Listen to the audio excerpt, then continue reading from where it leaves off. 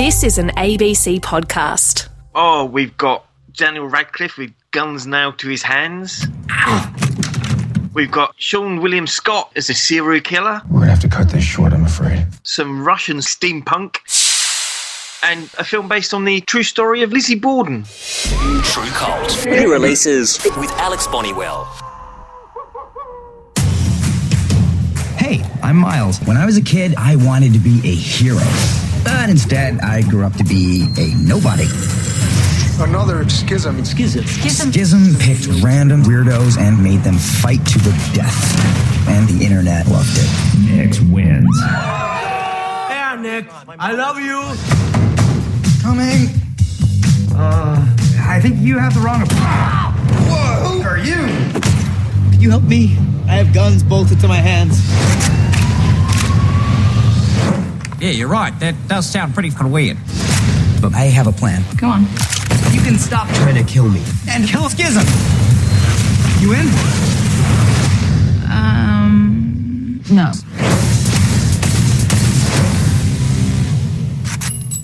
Alex, I feel like this is actually just a film that you would definitely watch. I have not laughed so hard at a trailer. And this is bizarre. And I think, do you think it's one of those films that's going to cross over eventually to being a cult film? Because it is so weird. Oh, most definitely. I mean, it's like got Daniel Radcliffe in it as the star, so it's going to attract. It's going to be interesting to see if the Harry Potter fans will pick this up and go, "Oh, look, Daniel Radcliffe's in the movie," and then just sit there horrified of what happens. So this is Guns Akimbo from Madman. So this is from director Jason Lee Halden, who directed the heavy metal horror Deathgasm, which was insanely good fun. And this is even more insanely good fun. So as I said, Daniel Radcliffe is Miles in this. He's like a timid games coder who hates his job, and he finds meaning in his life when he starts trolling the message boards for the illegal online fight to the death game show Schism.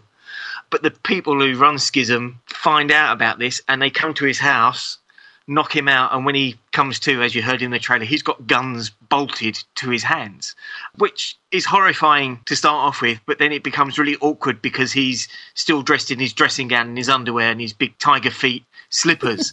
So it's like trying to watch him get dressed with guns bolted to his hands and get out of the apartment was just brilliant. I didn't think Daniel Radcliffe was that good at comedy, but he's excellent. He's also obviously then been assigned as the next player in Schism to face off against the deadly champion Nyx, played by Samara Weaving. He, of course, isn't ready for this, and he spends a good portion of the film just running around trying not to get involved in the game, but he kind of has to, because if he doesn't, he'll die. If he does, he's probably going to die anyway, but at least he's got a bit of a chance if he does kind of get involved with it. This is immensely fun. Daniel Radcliffe looks like he's having so much fun. So does Samara Weaving, actually. It's incredibly crass. It's very splattery, intensely silly, and incredibly entertaining. If you, like me, enjoy the most over-the-top films that are out there, this is in the top 5 of OTT movies at the moment. Completely ridiculous, but thoroughly enjoyable. I don't know if there's the clip in the trailer of the motorbike stunt attack in it, but when I was watching the film going, no, they can't be doing that. Oh, they're doing that. Oh, this is brilliant. I mean, it just goes beyond any realms of reality from the get-go, and you just have to roll with it. You know, there's nothing in this film you kind of go, I suspect that's really what would happen. It's a lot of like, I can't believe you've gone there. Oh, great. Excellent. You're pushing it further and further and further. And it has got a great soundtrack too.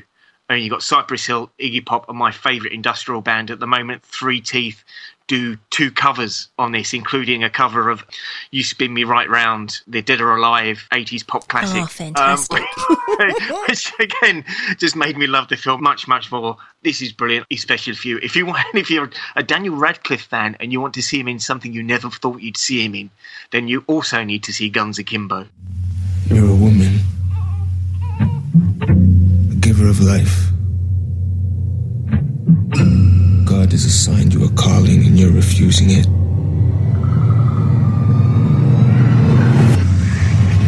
We could use the hidden code inside the Book of Creation and create ourselves a golem. And the man form in mud shall be engulfed in living fire. Let there be life.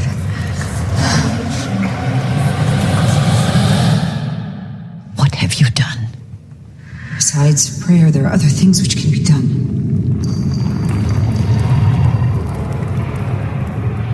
So just a little boy. There's no evil in him.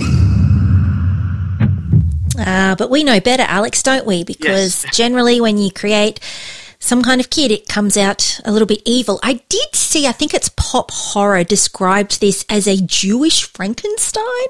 Yes, kind of. Yeah, I thought you could fill me in. Yeah. So this is the Golem from Eagle Entertainment. Yeah. So the Golem is part of Jewish folklore and is a creature that can be called upon for protection. Normally depicted as this kind of huge hulking sort of gormless, I think is probably the best word, sort of creature that will kind of do your bidding but isn't quite controllable.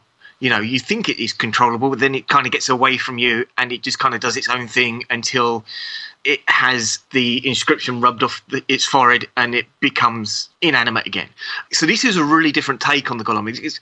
I was really interested in having a look at this because like Der Golem was one of the first monster movies ever made in like kind of the early black and white silent era. Oh, so right. It was like nice to see like an updated version of it. And of course you've got the Golem is been used in many films over the years, and really this is our first plague film of the month. It's set in 17th century Europe and is set in an isolated Jewish village that's suddenly thrust into real world events when outsiders bring the plague to them in the form of a sick girl who they want cured. They've come to the village because it seems that no one in the village is infected but the plague has ravaged everywhere else. This is mainly because it's an isolated village and they keep themselves to themselves.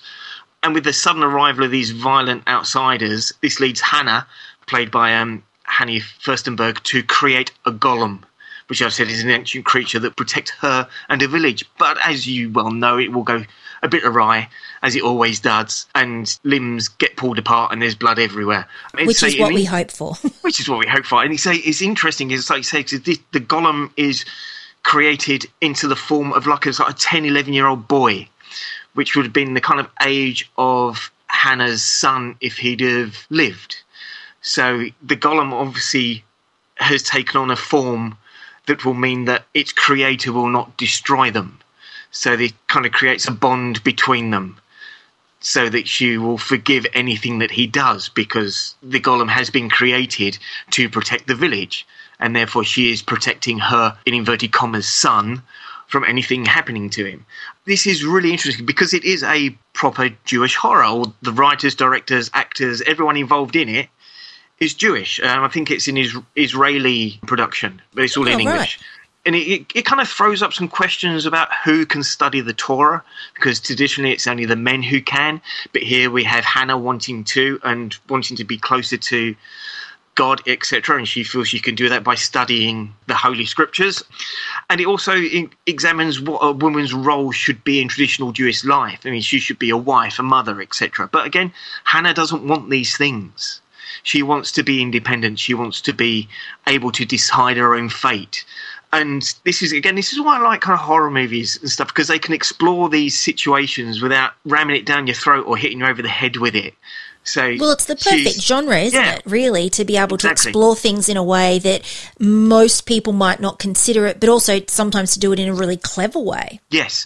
And again, this puts the Golem on a slightly different level as a movie. So I really enjoyed this. I really liked how it all set up. I mean, you can see it all going pear-shaped from a mile away, because it's going to, because you don't have a cover of a DVD with a kind of scowling, creepy-looking kid with flames behind it and thinking that's going to turn out well.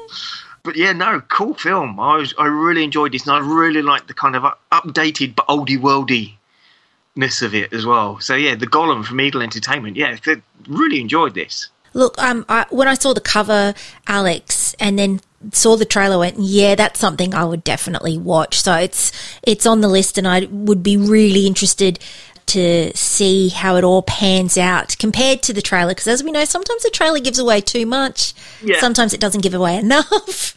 So it'll be interesting to see where the trailer fits with all of it. But as soon as I saw it, I thought, oh, it's like Pumpkinhead, but totally different. Yes. It's got that kind of feel to it as well, yeah. But the kid who plays the Gollum is great because he's completely emotionless. And you're just kind of going, there's nothing good about a child that doesn't smile or laugh or talk or blink or anything, and it's just like, As things start to escalate, so you can see the villagers kind of going, who would we prefer?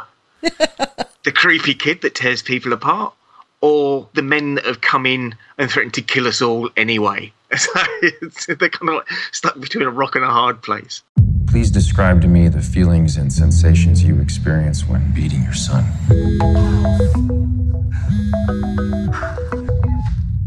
Hi, baby. Okay, I'll meet you there. We're gonna have to cut this short, I'm afraid. Oh, we've got Bloodline. This is Sean William Scott, who was Stifler in the American Pie movies. He's Evan Cole, who's a school counsellor, kind of a softly spoken man who has a loving wife and newborn son and a bit of a creepy mother. And he has a thing for people that abuse kids, and especially people who are abusing the kids that he counsels. People he'd rather see dead than let them carry on. So he plays this kind of really dark serial killer who has a purpose. So there's a bit of a Dexter vibe here. So he doesn't just kind of go after anyone. He's got like some sort of righteous anger going on there with people. And as the film evolves, you get to know about his past and the past with his mother and his family, etc. And he kind of explains everything and how he is. This was cool. This was cool as well. I've really enjoyed this. If you're into serial killer movies, I don't think this will disappoint. Again, it's like, if you're a fan of Dexter, I think you'll enjoy this as well. So Sean William Scott is a lot colder than Dexter. He does seem quite distant from like everyone, including his wife. But again, really enjoyed this. It's quite brutal in places as well. It did make me kind of go, "Ooh, that was a bit stabby."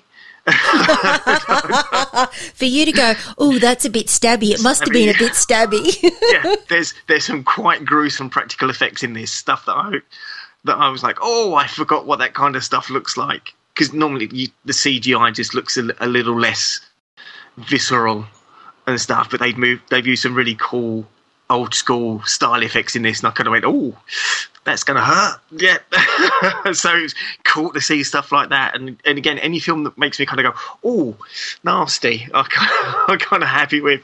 It's doing its job. Sean William Scott, this is his first leading role in a horror feature, and he had a supporting role back in the day in Final Destination. Yes. Yeah. Which one? The first one? Or yeah, the first one, 2000, so 20 years ago. Yeah. But yeah, no, it was surprising to see him in this and play it so utterly convincingly. Like I say, he's very cold in this. So like all the kind of charm and stuff that he lays on for characters in the comedy films and stuff, it's all gone. It's very just straight ahead. It did kind of creep me out in this, because you kind of go, no, you're kind of a good guy, but yeah, I don't want to be on the other end of your pointy blade thing you've got. It's like, yeah, he's... This is the head of the security department speaking. To keep citizens safe from a terrible disease, the borders of the city have been closed. This is a Russian steampunk movie. Abigail, again from Eagle Entertainment. It is in English, although it does feel like they've dubbed over the top of it after filming, which kind of throws it out a bit, but kind of adds to the kind of sort of fantasy aspect for it a bit. Abigail lives in a walled city, and the city is cut off from the outside world because in the outside world there is the plague, so our second plague movie. Abigail's father contracted this sickness and was taken away when she was just 6. He was quite high level up in the government. He was like a scientist and stuff. Now she's grown up, she needs to find out why he's disappeared, and in her quest, she discovers that the city has an underground resistance, because all enclosed, walled-off cities should have an underground resistance, who employ magical powers to help their cause. And in turn, Abigail discovers that she also has magical powers. This is cool Sunday afternoon adventure movie stuff. There's some cool concepts. The airships and the kind of the overall steampunk look of the film is great. It's a little clunky in places and the pacing is a bit off, but that didn't bother me because there are so many other cool aspects of that. Everyone kind of carries around these kind of cool energy weapons, which like when you fire them leave this kind of trail of black, okay, it's not smoke, and it's not a solid either. But there's all these kind of black trails flying across the screen when anyone like discharges one of these energy weapons. So there's all these nice little tweaks in there that just kept me engaged with it and wondering where it was going to go. Because I've seen 1,000,001 Sunday afternoon adventure films that involve someone trying to find a lost world, treasure, relative with an underground resistance, magic and stuff, there was nothing too surprising about it for me. But, it's just under 2 hours long, and I quite happily sat there and enjoyed the whole thing. This is something that I could sit and watch with my kids, and I think they'd enjoy it just as much. Yeah, well, I was going to ask you if you had watched this with your kids this time round. No, not yet. No, because it's an M certificate. Sometimes there's stuff in there that I think, no, that's pushing it a bit too much. So I always watch them first and then vet them and go, right, okay, come on, let's watch this. This is a crazy film. So yes, this will be one that I'll sit down and watch, especially with my eldest, who's now 10. I think she'll really enjoy this. Because this was the sort of stuff that I was brought up with when I was a kid. Those kind of like crazy adventure movies that had journeys to the centre of the earth and went to magical lands, and there was dinosaurs and stuff like that in it, which I watch now and think, my God, how did I sit through this as a kid? But I sat through them again anyway to watch them because I love them so much. It's actually really interesting that you say that, Alex, because some of those, you don't think about it when you're watching them as a young person, but then when you show them to young people who have more to do with their lives now, and you realise how long they were and how it just captured your imagination, and you stayed there watching this film that is way longer than the average sort of children's film these days, you kind of go, wow, how far we have it. I lent someone something recently which was kind of, I didn't even think about how long it was, and they gave it back and said, man, I forgot how long this film was, and my kids by about the first 90 minutes were like, okay, we're going to go and play now, and it took them 2 settings to watch this film, and I went, really? But it is. You don't think about that at the time. No, there's too much for the young people to do these days. Too much. So there was nothing for us to do when we were kids. No. Like, watching 2.5 hour children's films were it. Yeah. The new housemaid, ma'am. It's Bridget. My name's Lizzie. Do you find your room comfortable? It can get quite hot up there. Sometimes it's best to leave the door open. And finally, from Eagle Entertainment, we have Lizzie. So this is based on the true story of Lizzie Borden, who in 1892 killed her stepmother and her father with an axe, and was immortalised in the children's rhyme. Lizzie Borden took an axe and gave her mother 40 whacks. When she saw that she was done, she gave her father 41, which is where I know the name from. This plays out more like a period drama than a horror. So it's like a period drama with a brutal ending. Pacing is rather slow, which threw me for a bit, but I got into it. The Borden household doesn't seem a particularly pleasant place. So the father, Andrew Borden, played by Jamie Sheridan, runs the household like it's his own little kingdom, and he's really overbearing, dominant and mean. Lizzie is a modern woman and yearns to be free of her hated stepmother and stepfather. And enter the house is maid Bridget, played by Kirsten Stewart, who's a timid girl who Mr. Borden decides she is his to do with as she pleases. But as the relationship between Lizzie and Bridget grows, the relationship between Lizzie and her parents kind of falls away. And if you know the rhyme, which I said at the start, you know how it's going to end. I did quite enjoy the parents getting it. I spent the whole film waiting for them to get axed, and it wasn't a letdown. Like I say, it took a while to get there. And there is I think there's some kind of like plot twists in here that are just there for padding. There's some sort of kind of extortion subplot going on that you never really kind of quite get to the bottom of, and you don't kind of know why it's there, unless it's just there to show that the fathers have extra pressure put on him, and that's why he's such a nasty piece of work. But I think he's just a nasty piece of work anyway. I do like stuff based on true crime and stuff. So if you're into your true crime movies, you'll probably really enjoy Lizzie. If you're into your period dramas as well, you'll probably really enjoy this as well. But if you're going for this because you think it's a period drama, be warned that the axings are quite brutal. Even though the cover shows Lizzie on the cover holding an axe, it doesn't really look like a period drama. It's not like you're going to pick this up and think you've picked up a... What's that BBC series where they're all in the big house? Downton Abbey. Yes. We've mentioned that so much on True Cult because people are going to think we've got a thing for it. I mean, I do. I watched every part of that series and I watched the movie because that's just where I live. I live in some very strange places. Yes. So thankfully, I don't think they're going to fool any kind of Downton Abbey fans with the cover thinking it's a period drama and then they're going to get surprised at the ending.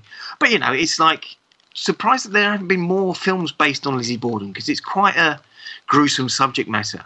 Yeah, I did watch a series a while ago, and I know that this is Chloe Sevigny's passion project that she had for many years, and I get the feeling that the series that I watched was the one that kind of stopped this series being made by HBO, which is when she bought back the rights and then decided, I think, to kind of try to make this herself. But yeah, I think there's been a lot of renewed interest around this particular crime in a way, and a lot of speculation, people speculating, and I think there's been a lot of books also that have drawn influences from this as well. Yes, I forgot to mention that Chloe Sevigny is actually plays Lizzie in this. I didn't realise that she was so involved with the movie. Yeah, and what I didn't also know was that she was born in Massachusetts, which is apparently where Lizzie Borden was born. So There you go, more info. Cool, so yeah, I think that's everything on new releases this month. So yeah, another hefty lot of films to seek out.